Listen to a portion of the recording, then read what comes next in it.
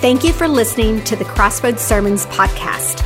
If you would like more information about our church, please visit www.crossroadstw.org. Good morning, everybody. How you doing? Awesome. Great to be in the house of the Lord today. Thank you, Ryan and the team. Great job. Great job. Awesome. Man, I tell you what, we are in the sweet season. Obviously, it's the Christmas season is upon us. And so, how many guys, a lot of you guys got trees. How many guys, everybody got trees? Everybody have trees? Everybody got a tree? Okay. If you don't have a tree, raise your hand. Let me see. Okay, I'm with you. I'm with y'all. Okay, amen. Hopefully today, this afternoon, or maybe Monday, I'm going to cop that tree. Amen. So, but there's a lot to be excited for, okay? Much to be excited for. Here's one of them. Baylor won yesterday. Yeah, okay, I know. Yeah, a lot of Aggie fans in here. I know. Well, your time is coming. Amen. Your time is coming. But more than that, we actually, this past Friday, had a great opportunity to really pack up and send off Pastor Hector and his family off to Tyler, Texas. On a serious note, this is something really to be excited about. So as we drove in, come on, y'all, come on. As I drove in this morning, I didn't see any cars over there. It was kind of eerie. I'm like, man, I'm sad, man. But you know what? We ought to be able to send out our best. I'm going to say it again. We ought to lead like this. Some of y'all ain't catching what I'm stepping in.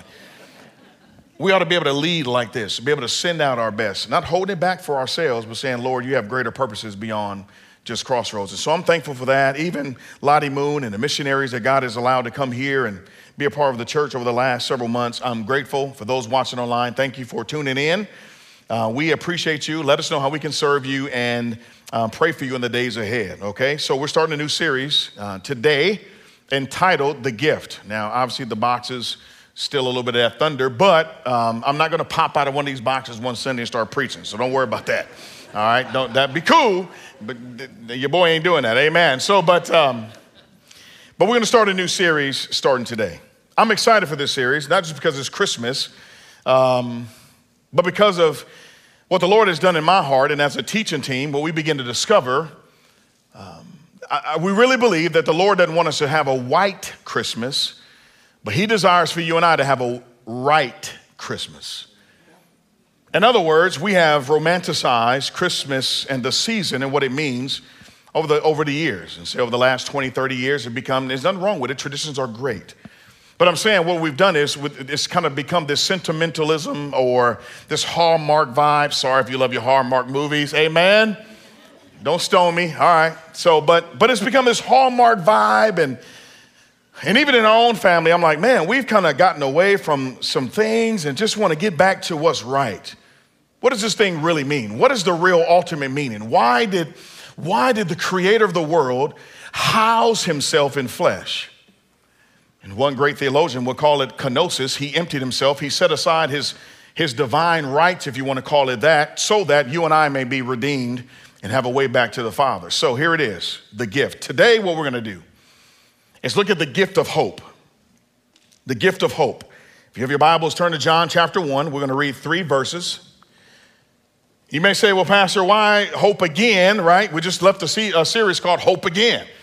Why so much hope? Well, if you turn on TV like I turn on TV, we need some hope. Amen. But today is going to be a little bit different. Bookends. God, you're going to see something in the text today. You're going to see this, that God is the initiator. He's the one who transforms, but He's also the sustainer. As we look at the manger, as we look at the manger in Bethlehem, I think the Lord really wants us to really know again afresh who decided to house Himself in such a way in human flesh in a manger that we again afresh can say, Lord, okay, this is all about You. We want to get this thing right, not just have a white Christmas. We want to get it right. So again, like I said a little while ago, we just kind of treat it as just sentimentalism, and we just kind of got traditions. Some of us, there's going to be pain this season. There's a new normal. For many of us, maybe we've lost loved ones. Maybe the divorce is final. And so, just saying, this new normal, right? This is kind of this is what it's going to be like. And so starting out, we want to hopefully have sound theology that leads to sound duty. You say, Marcus, what are you getting after? What are you getting after? Here it is, the hope that we have in Jesus. And it means this: hope by nature implies hopelessness. As we talked about the gift of hope, we're going to talk about unpack it, looking at John's account of the beginning, Jesus' birth story. We're going to actually look at it here. But hope in and of itself, it implies, embedded in the recesses of the word, you see this idea of hopelessness. To mention that there's a need for hope, it argues that something is actually void, or something is lacking, or simply there's a need. It's like the backdrop of a diamond when you go to a jeweler, kind of like this backdrop, it makes everything pop out a little bit more. When you go to a jeweler, I remember I bought Mandy's ring. Boy, I was broke in a joke. Boy, amen. Y'all remember that? Y'all know them days, right? Just paid it cash and had no credit. Amen. So anyway, but man, I went in and just boom. But they tricked me. They got me. So what they did is they know the lights and how they're all set up in this place. And so they brought out this black cloth. Boom.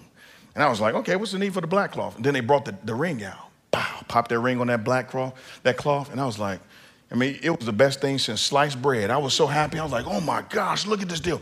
And they began to move it and turn it. But the backdrop just stayed there. But they focused on the diamond. Here's the essence of this series. Here's the essence of this season. Here's the essence of your Christian walk. On the backdrop of eternity, on the backdrop of history, you and I, what we bring to the table, and this is where we got to come back to the real meaning of this. We don't want to just have a white Christmas. The Lord wants us to have a right Christmas. In other words, he wants us to live this truth from, yes, Bethlehem's manger. He wants you and I to live this truth beyond Bethlehem into the 21st century. And so in other words, the backdrop, what we bring to the table is we bring sin. And so in other words, for us to really appreciate the diamond, for us to really appreciate the gift, in other words, for us to appreciate what Jesus has done for you and I, we have to really look at the bad stuff. I know you're like, man, I don't want to come here to hear that. Well, it's the truth. It's the backdrop. Here's a working definition of what hope really means. Biblically, hope is not wishful thinking. It's not wishful thinking. It's not, I just wish. We don't serve a God of wishing. We don't serve a Las Vegas God. Rather, biblical hope is a reality and not a feeling. Did y'all hear me say that? It's a reality, and we're going to see this today. Again, remember, he's the initiator. He's the first missionary. He's the one who desires to transform you and I, but then also he's a sustainer. We're going to see this in a minute. So it's not feelings. Biblical hope carries no doubt. You say, Marcus, come on, man. I doubt sometimes, but when we press into the reality of what Jesus has done, we will have less doubt. Biblical hope is a sure foundation upon which we base our lives. Jesus. So let's look at it this morning. John chapter 1, 1 through 3. It's going to be a little bit different, by the way. Let me just let y'all know something. It's going to be different. It's not going to be a normal sermon. We'll be a little more theology. I'm going to dig into the Trinity just a little bit, the transcendence of God, his character. It's going to be a little different. It's going to be it's not going to be, just, hey, here come the angels, here come the little wise men, all the little animals in the manger, or he'd have a place to stay. Yes, that is great. And we're going to implement that during this series. Some of y'all are like, I just got to hear that. Well, you're going to hear it, okay? But I think really the Lord wants us to, because what we're going to discover in this text as we read it, this is not only a foundation for what we believe, it's the springboard for you and I on how we ought to live beyond the Christmas season. John says this, in the beginning was the Word, and the Word was with God, and the Word was God. I love this language. He was in the beginning with God. All things were made through him, and without him was not anything made that was made. Sound like a tongue twister, doesn't it? So in other words, out of the gate, what John wants us to know is this, that Jesus, he is the eternal Word of God. Jesus is the eternal Word of God. So what do you mean? Let's make it clear on what he's actually saying. We just left the series entitled Hope Again. We just left the series before that entitled Blueprint. Now what we're arguing and what the Lord wants us to know here for you and I, the real crust of your life is this. We can have big topics like depression, anxiety and worry, and even exhaustion and discouragement. But if we don't have a healthy understanding of what Jesus, who he is, and this is what John is after. Not necessarily his lineage, not necessarily all this other stuff, which is cool, the genealogies, but he wants us to see who Jesus really is and what he accomplished. This is why we tell people when they give their life to Christ, one of the first books you ought to read is what? The book of what? John. What did he actually accomplish? So here it is. He's the eternal word of God. He wants us to know this is the foundation. Again, you can have all these cool things about depression and other things, or even regards to our marriages and God's design for the marriage. But if we don't have a thorough foundation on what we believe, that can easily fall apart. It was once said that a man had a guy come in and check his house. He noticed that, and this is really prevalent in Dallas, by the way, this foundational stuff. And so this guy came in one day, had a guy come check his house, and he noticed these cracks in the corner. He's like, hey man, I got to call somebody, see what's cracking with the cracks, okay? And let's check this thing out. And so what happened is the guy checked it out. He began to plaster it up. He got the paint, he matched the paint, he painted it back up. All the good stuff. He left, gave the guy his invoice and bounced. Everything was good. He was like, man, I'm happy. There's no cracks on my walls. Then what happened, that maybe a couple weeks went by, these cracks came back with cousins, nieces, and nephews. They came in more cracks, right? So he called the same guy out, same guy come with the same procedure. He looked at it, plastered it up, sanded everything down, began to paint it up again, and he gave him an invoice and saying, here, okay, you're good to go. So the guy was satisfied. He was excited. No more cracks. And then it happened again. So the guy showed up a third time and he said, hey, sir, I just want to let you know something. There's something beyond just what you see here. You have a foundation issue. Your foundation has been shaken. And so for many of us in 2020 and 2021, I just want to keep it real. This is the reality that in which we live in. Our foundations have been shaken. And so this is why I really believe the Lord and our teaching team, we really believe, and Pastor Carlos right now is preaching the same thing at our Spanish church, that the Lord he's not really concerned about the white Christmas. He's more concerned about you and I having a right Christmas. In other words, highlighting the truth about who Jesus really is. Because again, it's become a Hallmark, cookie cutter, cotton candy vibe. Unlike the other gospel accounts, we notice this, that John doesn't start with the normal genealogy, right? All the broken people. You got robbers, murderers, liars, you got prostitutes, and this crazy genealogy of Jesus. It's pretty cool because you can actually put your name in there too. We tend to highlight these people, but Jesus came literally to save the lost and the broken. So he starts a little bit different. In other words, he's saying, Jesus in the beginning, he borrows Genesis 1:1. John says, I know my boys, Luke, Mark, and Matthew. I love them. They're my guys. I'm just going to twist it just a little bit on the backdrop of sin and the reality of why Jesus has come to the earth. I'm going to turn the diamond of his deity, and I want the people to actually see what he has accomplished and who he is. And so here it is. He says, in the beginning, I'm borrowing from Moses back in Genesis 1:1. In the beginning, in other words, he's saying, this is what it looked like. Jesus is transcendent. God is transcendent. You say, Marcus, what does transcendent mean? It means this, that he's in a category all by himself. Have you ever thought about this? Like God is in a category all by himself. You can't put him in another category. He's wholly other. He's self-existing. He has no starting point, nor does he have an ending point. But this is the hope that this is why we got to talk about how he's the initiator. He's also the one that transforms, but then also we're going to see at the end, he's the one who sustains. Now, he's transcendent, so that means he exists above. Now, there's different thoughts in this. There's going to be a lot of theology, so just stay with me here. There's different thoughts out there that say that God is in time. The Bible really doesn't teach that. Yes, he permeates time. Time works for him. He created time to do what time was created to do, and that's reveal things. Time works for him. Now, so God exists above his creation. In other words, he's distinct from his creation. How do you know this, Marcus? Well, Isaiah 55 says his thoughts are way different than what? Whose thoughts? Our thoughts. Now, we're really just building this theological case to see who was in the manger. So here it is. Not only that, is he distinct in his thoughts, he's distinct in his personhood. In other words, Psalm 50:21 says he's unlike man. In his deity, he's just unlike man, like you and I. And Psalm 97:9 talks about how he's exalted far above all the earth. This is Psalm 99:2. He's exalted above all the earth, above all lowercase g gods, and then above all peoples. Don't you know that when it's all over and Lord have mercy, that day is going to be beautiful, that at the end of the day, every name will not matter, but the only name that's going to matter is the name of Jesus when we get to heaven. Like we so made it about all this other stuff.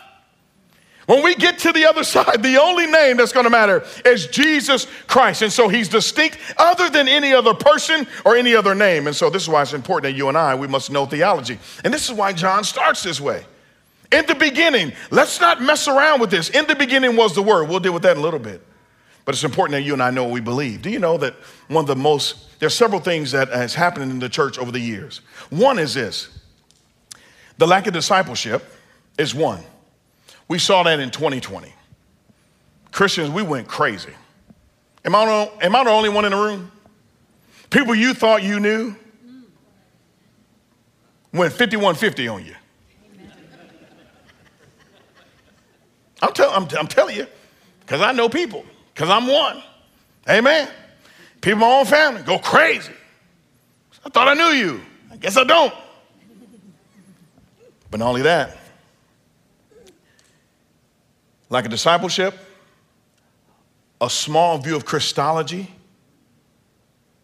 the doctrine of Jesus Christ, his personhood, his mission, his deity. But here's another one. You ready?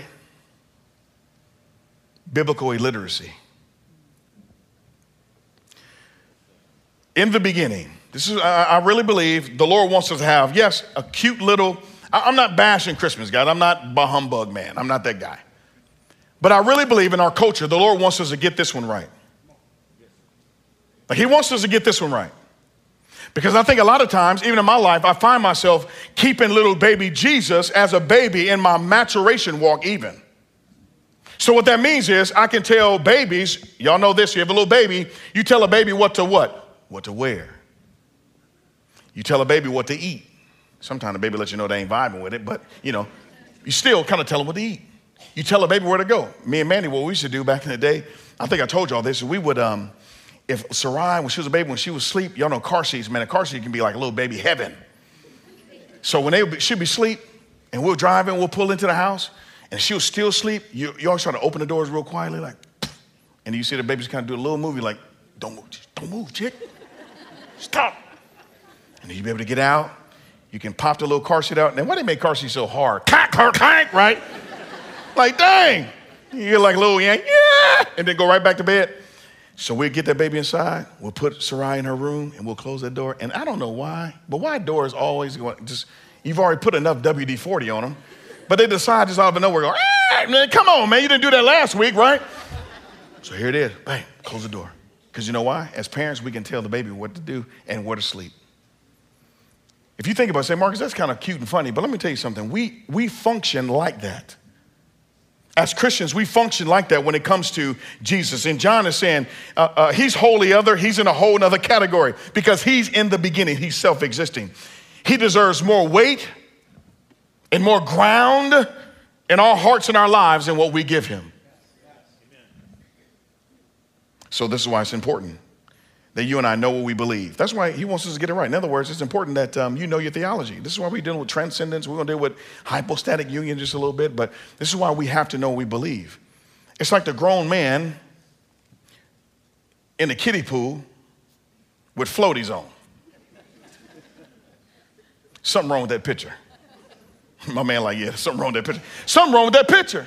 Splashing, having a good time, high-fiving other little kids. Something's wrong with that picture, saints. But that's like us, even in the culture today. The Lord wants us to go deeper. He wants us to go beyond sentimentalism. He wants you and I to go way beyond commercialism. He wants us to go way beyond just surface Christianity. He wants you and I to get it right, not just to have a white. So here it is. This is the case. You may say, I don't know, theology is for everybody else. It's for you, pastor. It's for other people. But theology is for you. Here's what I mean. If the Spirit of God lives inside of you, if you're a believer, you are a resident theologian. Have you ever thought about this? Just think about this. The same Spirit that was hovering over the waters of the earth, the Bible says, was a part of creation with the Father and the Son. Here it is. If he is in you, that means you have all you need. The question is, you have all you need, but the question is, does he have all of you? So the Bible says that he was with God. In the beginning was the Word, so he was already there. I love the casing. He was already there, and the Word was with God. That word with, if you want to circle it, it means face to face. Look at the intimacy. Look at the preeminence of your Savior, the preeminence of the one who with deity and diapers at some point will actually be. He was face to face with the Father. And I love it because he took the first initiative. It's amazing that gifts are amazing. Why? Because gifts are received and not earned. I mean, just the nature of this whole season. They're received, not achieved. And this is the good picture. This is the hope you and I have. In the beginning, God took the initiative. God took the initiative. It's like my daughter saying, look, Dad, we bought you a gift. Really? You bought me a gift? Well, what money?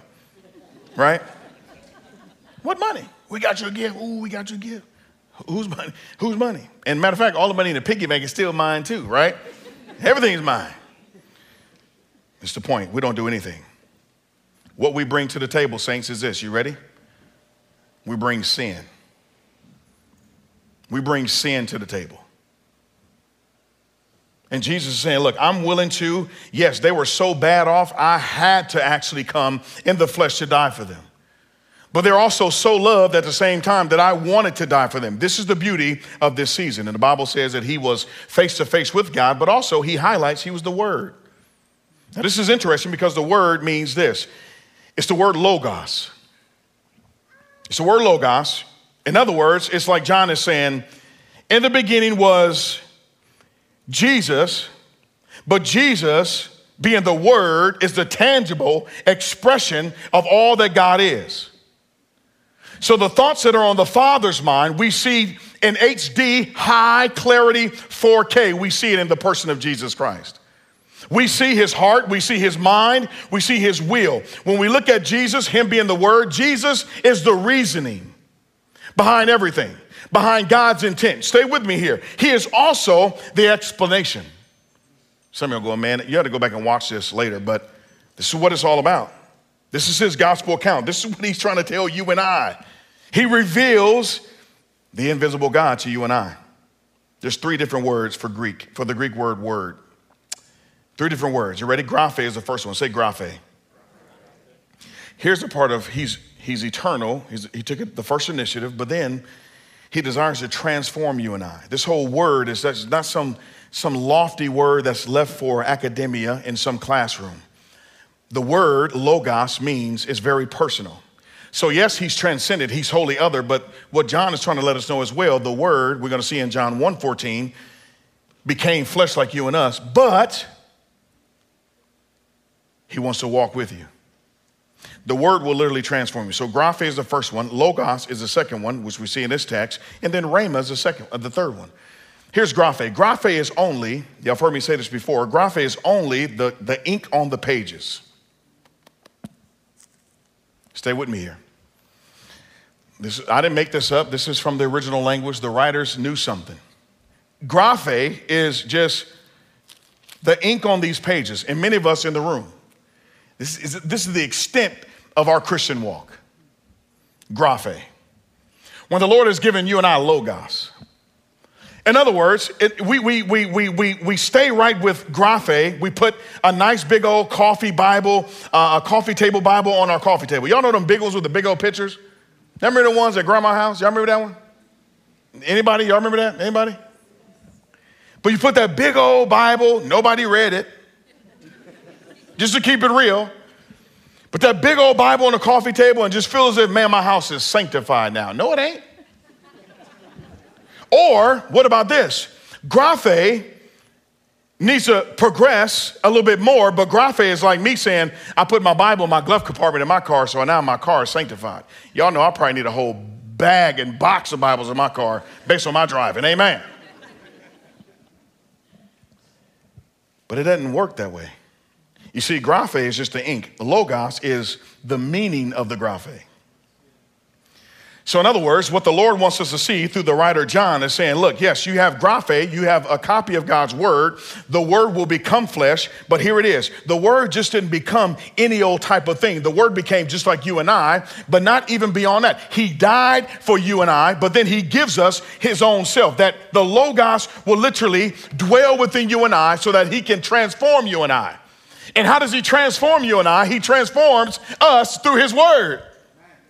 This is all the word, the Spirit will never tell you to do something contrary to the word of God.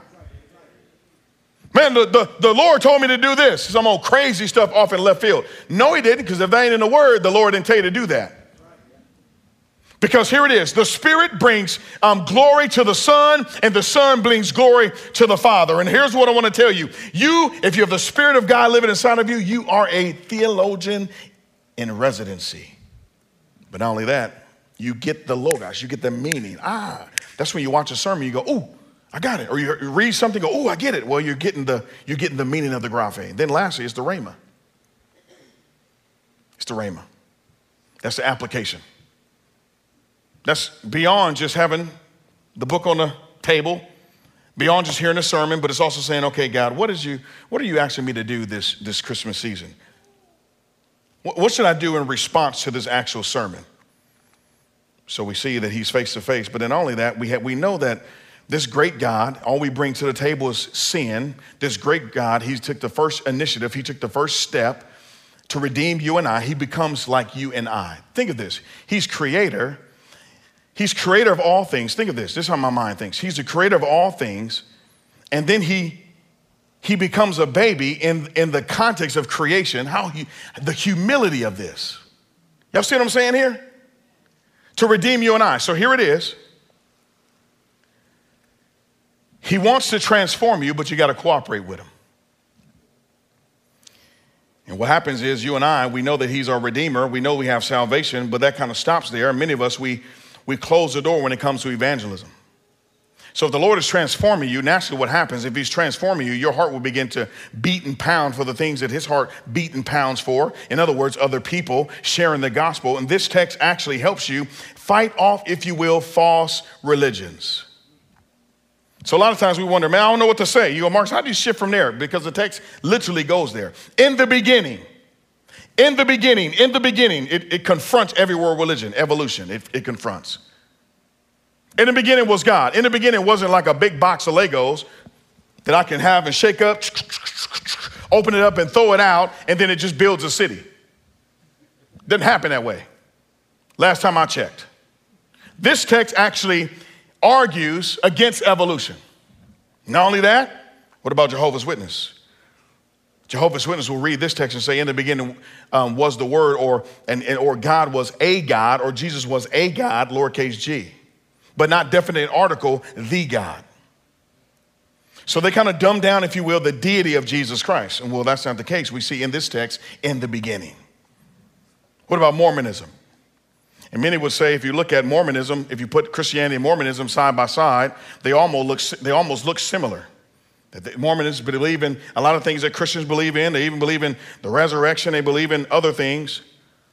But a brother by the name of Joseph Smith in 1830 came along and kind of messed some stuff up. Do we know Mormonism? It's not it. And so in the beginning. In the beginning. What about Islam? Came 600 years after Christianity had already started. Islam came 600 years after. In the beginning. You see how the Lord not only just, I know that I'm saved, I'm going to spend time with him. I hope this message ministers to somebody. I know that he loves me, he saves me, but also he transformed me to be a vessel and a light for him to speak towards truth to other cultures. But then not only that, he sustains me as well. We're going to see that in a little bit. But here it is, not just Islam, but also agnostics. Agnostics just say, hey, look, nobody knows. The text says in the beginning. What about atheists? There's no way. One of the major hiccups for atheists is that they have the problem of evil. Well, I might believe in God if God, but why does he allow so much evil? Well, And why didn't he do something about it if he's God? That's one of their biggest arguments. Well, he did do something about it. In the beginning, he had a plan. In the beginning, he died for your sins. As a matter of fact, the Bible says Jesus was slain before the foundations of the earth. What about Catholicism?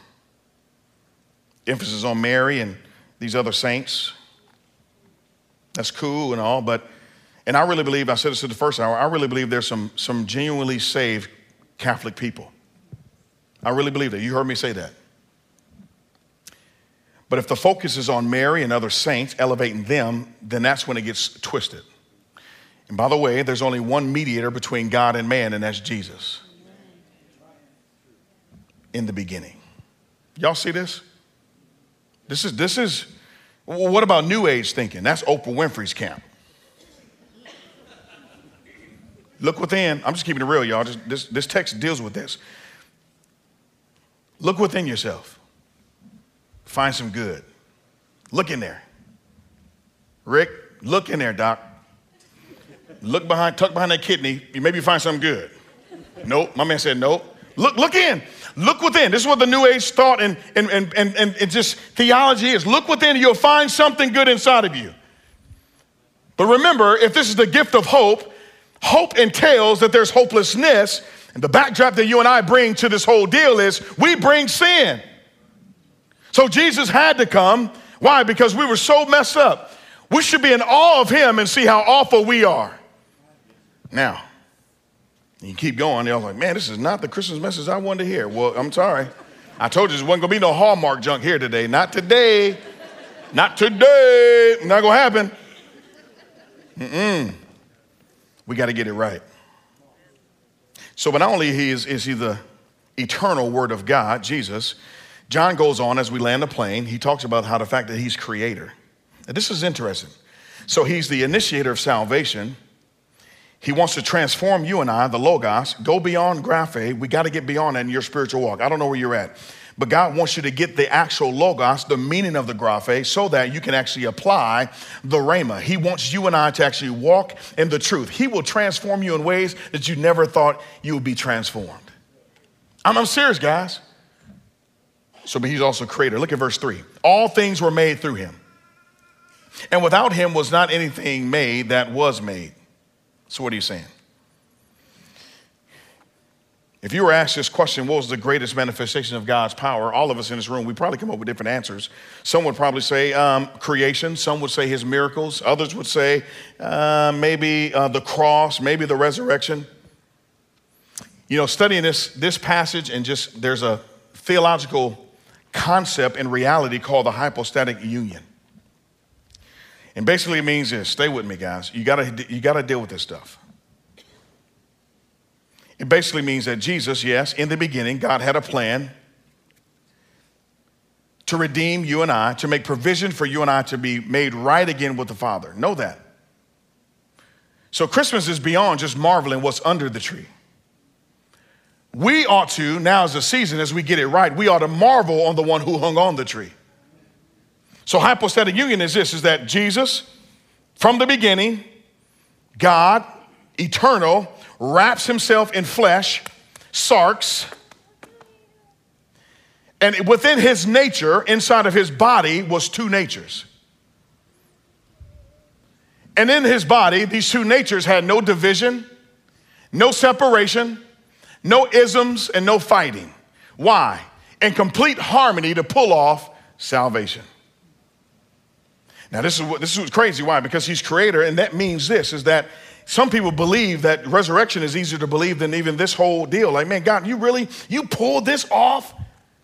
See, again, this is what I'm saying. We sometimes treat Christmas as this cool little thing. We kind of blow through it. Think about the reality of what took place and what's taking place for you and I. Well, some would say he's the glue of the galaxies. He's the glue. Everything has a purpose. Everything has a purpose. If he's the creator, everything was created through him, everything has a purpose. Look at this. Anybody know what this is? My man said a torture device. No, online we're not talking about torture devices. Amen. So, but here it is. This is an apple peeler, right? Doesn't it look like a torture device, doesn't it? This is a simple apple peeler. What you do, pop, you plop this bad boy down on this bam, and you kind of clamp it. This clamps it down. Oh, it should have, but it's supposed to clamp down. You stick the apple in here, boom. And then what happens, you set this little concoction piece here, and you begin to twirl it like this. And here's the funny thing. It will actually begin to peel the apple, the outer layer and skin, and then it'll make these slices, and it would be banging too, like bang, good slices. See the juice falling off? Some of y'all mouth salivating right now. But it'll make the slices, but it'll also do this. It removes the core. So it'll remove, so now you just, how easy, some of y'all are like, ooh, I'm gonna get one of them. I'm about to put it on my Christmas list, right? If God can do this with an apple peeler, and the funny thing, it says back to the basics. If God can do this with an apple peeler, what can he do as creator? What can he do in your life? Think of this. Some of us, we have just too small of a view of who Jesus is. A low expectation of what he can do. And in this text, the Lord is saying through the Apostle John, in the beginning. That's the gift. So, I don't know if Mandy's listening. If you're out there, babe, you can go ahead and bring Naomi in. But he's the sustainer. He's sustainer. He's creator, but he's also sustainer. He's sustainer of all things. So in other words, we should not be so caught up with the gifts. But the greatest gift that keeps on, y'all have heard this before, that keeps on giving. It's the birth of Jesus Christ. It's funny because many times we look at a text like this. In the beginning was the Word, and the Word was with God, and the Word was God. And we kind of go, man, what are you saying? We need to know what we believe, guys. At the end of it, we need to know what we believe. And we need to know that this God that holds all things together is the same God that desires for you and I in this season, not just to have a white Christmas, but to get it right. That hear me say this, he holds you. Come on, baby girl. He holds you. Come on, sweetie pie. We made sure the first hour she had some shorts on it, the first one, to make sure. I'm a realist. Okay, she good. But this is the picture. So as we talked about God being in the beginning, this great sovereign king, students, hear me say this. This great God, think about all of the intricacies of creation. This great God desires to hold you.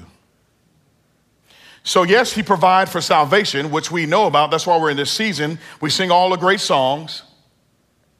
But listen to it. Look at this. Salvifically, he wants to transform you. If you let the word deal with you, but also he's saying, look, Marcus, let him know this. Does your walk with him look like this? Simple, like just in the arms of your Savior. You say, I got to figure things out myself. No, he's saying, let me hold you. I'm worried about all these other things that's in the future. No, let me hold you. Because Colossians 1 talks about he holds all things together. He is the glue to the cosmos. Some of us, maybe marital issues, let him hold you. Maybe it's job stuff, let him hold you. Some of y'all wondering, is this the church for me? Let him hold you. Some of y'all don't want to deal with your family this holiday season, let him hold you. Is this a picture of you and the Lord? Is this it? Is this it? So Lord, we do thank you. Thank you that in the beginning, you had it already done. Forgive us, oh God, when we think that we can add things to your truth. But thank you for this season where we can actually strip back and make it about you all over again. So Lord, thank you that you are the initiator. You take the first step. We see it in your word. The Bible says that in the beginning. But not only that, Lord, you desire to transform us. Help us to graduate beyond graphe so we can get the Logos and we get Jesus. And then we'll know how to walk in the Rhema. But Lord, in this room, I know right now and online, I know a lot of us were saying, Lord, I need you to hold me. What a great picture. This season, maybe God is saying, I want to hold you. This is not overdoing it. This is a real reality. This is the gospel truth. Will you let him hold you? For some of us, it may be salvation. You've been trusting in your own works and maybe some of the other religions that were listed earlier and saying, nope, that's not going to cut it. What the work is this. The work has been done on Calvary. Jesus was born to die. And by grace through faith, you can have a relationship with the Father again through Jesus. So today, maybe that's you. You need to say, look, hold me, Jesus. I'm coming to you. Your arms are open. I'm running to you for salvation, for the forgiveness of my sins. I need you. And maybe the other person is baptism. I'm in this walk with the Lord, but I'm not letting him hold me. And so I'm kind of doing my own thing. He said, no, let me hold you. If I'm holding you, I'm Lord. I'm not just Savior, I'm your Lord. Will you let me hold you? Will you trust my heart? But then, maybe some of you are saying, man, I need to be a part of the church. I need to be a part of what God is doing. I need to get plugged in somewhere. He's saying, let me hold you. So Lord, again, thank you for this moment. Thank you for this season. As a church here and those watching online, I pray, Lord, that we will not get so caught up. Yes, we want to have fun. You want us to have fun. Yes, yes. But you also want us to get it right. So Lord, will you please hold us? The great creator, the great transformer, and the great sustainer. We love you and we pray this in Jesus' name.